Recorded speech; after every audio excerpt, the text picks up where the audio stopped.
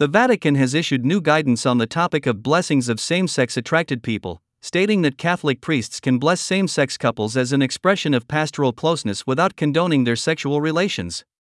The ruling, which also applies to Catholics civilly remarried without having received an annulment as well as to couples in other irregular situations, underscored that such blessings cannot be offered in a way that would cause any confusion about the nature of marriage, which the document affirms is the only context that sexual relations find their natural, proper, and fully human meaning.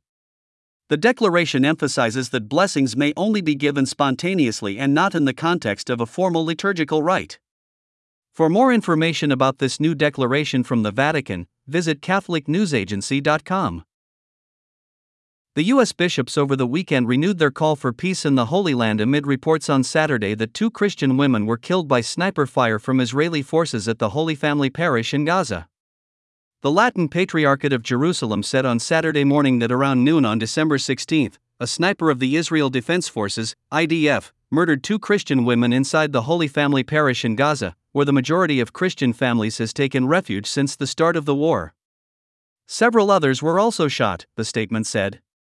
The IDF has denied culpability for the deaths.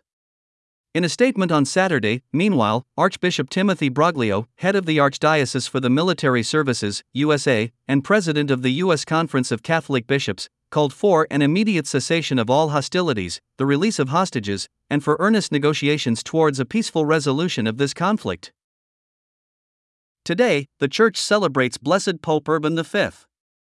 He is perhaps best known for his decision to return the papacy to Rome and end the Avignon exile of the popes.